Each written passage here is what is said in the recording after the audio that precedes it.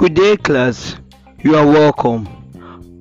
Our focus in today's podcast episode will be one, to teach you at the end of this podcast episode, you will be taught on what oxidation and reduction, and also you will be able to define the catalytic reactions and give relevant examples. Good day, class. I want to welcome you again to Best Home Tutors, right? This is our daily podcast episode. Now let's just get into today's objective. Oxidation and reduction occur simultaneously in an oxidation reduction reaction known as redox.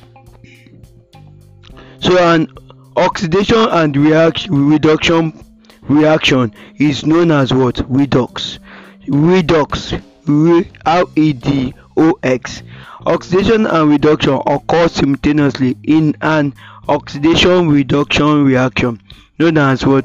Redox. In any redox reaction, there must be an oxidizing and reducing agent. In any redox reaction, there must be an oxidizing and reducing agent. The oxidizing agent is what? The electron acceptor, and it will be reduced. What? The oxidizing agent is what? Is the electron acceptor, and it will be reduced. While the reducing agent is the electron donor and becomes what? Oxidized.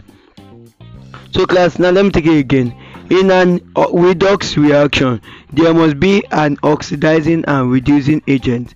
The oxidizing agent is the what? Electron acceptor, and it will be reduced, while the reducing agent is the what? Is the electron donor and becomes what? Oxidized. Right? Now class, I will just go into it. Now for example, if you have MgO plus O2O, that means by the time that's reactant, now the product will be Mg2 plus O2 minus. Now O2 is reduced on the reactant side while Mg is oxidized. Right? O2 is reduced while Mg is oxidized. Now class, you'll be asking yourself the following question: what is catalytic reaction? What do you understand by what catalytic reaction?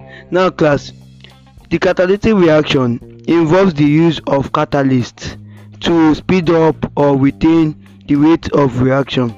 The catalytic reaction involves the use of a catalyst to speed up or retard the rate of reaction. That means a catalyst can either speed up, that means make the reaction faster, or a catalyst can either retard, make the reaction slower, or make it go backward. Right? Now a catalyst increases the rates of chemical reaction by lowering the activation energy of the reaction. A catalyst increases the rate of chemical reaction by lowering the activation energy of the reaction. Now, so a catalyst increases the rate of reaction by lowering the activation energy of the reaction. Do you understand? Now for example, you have KClO3, right? Now by the time there is a forward reaction, MnO2 catalyst heat plus 2 KCl plus 3 O2. Do you understand? So now let's go.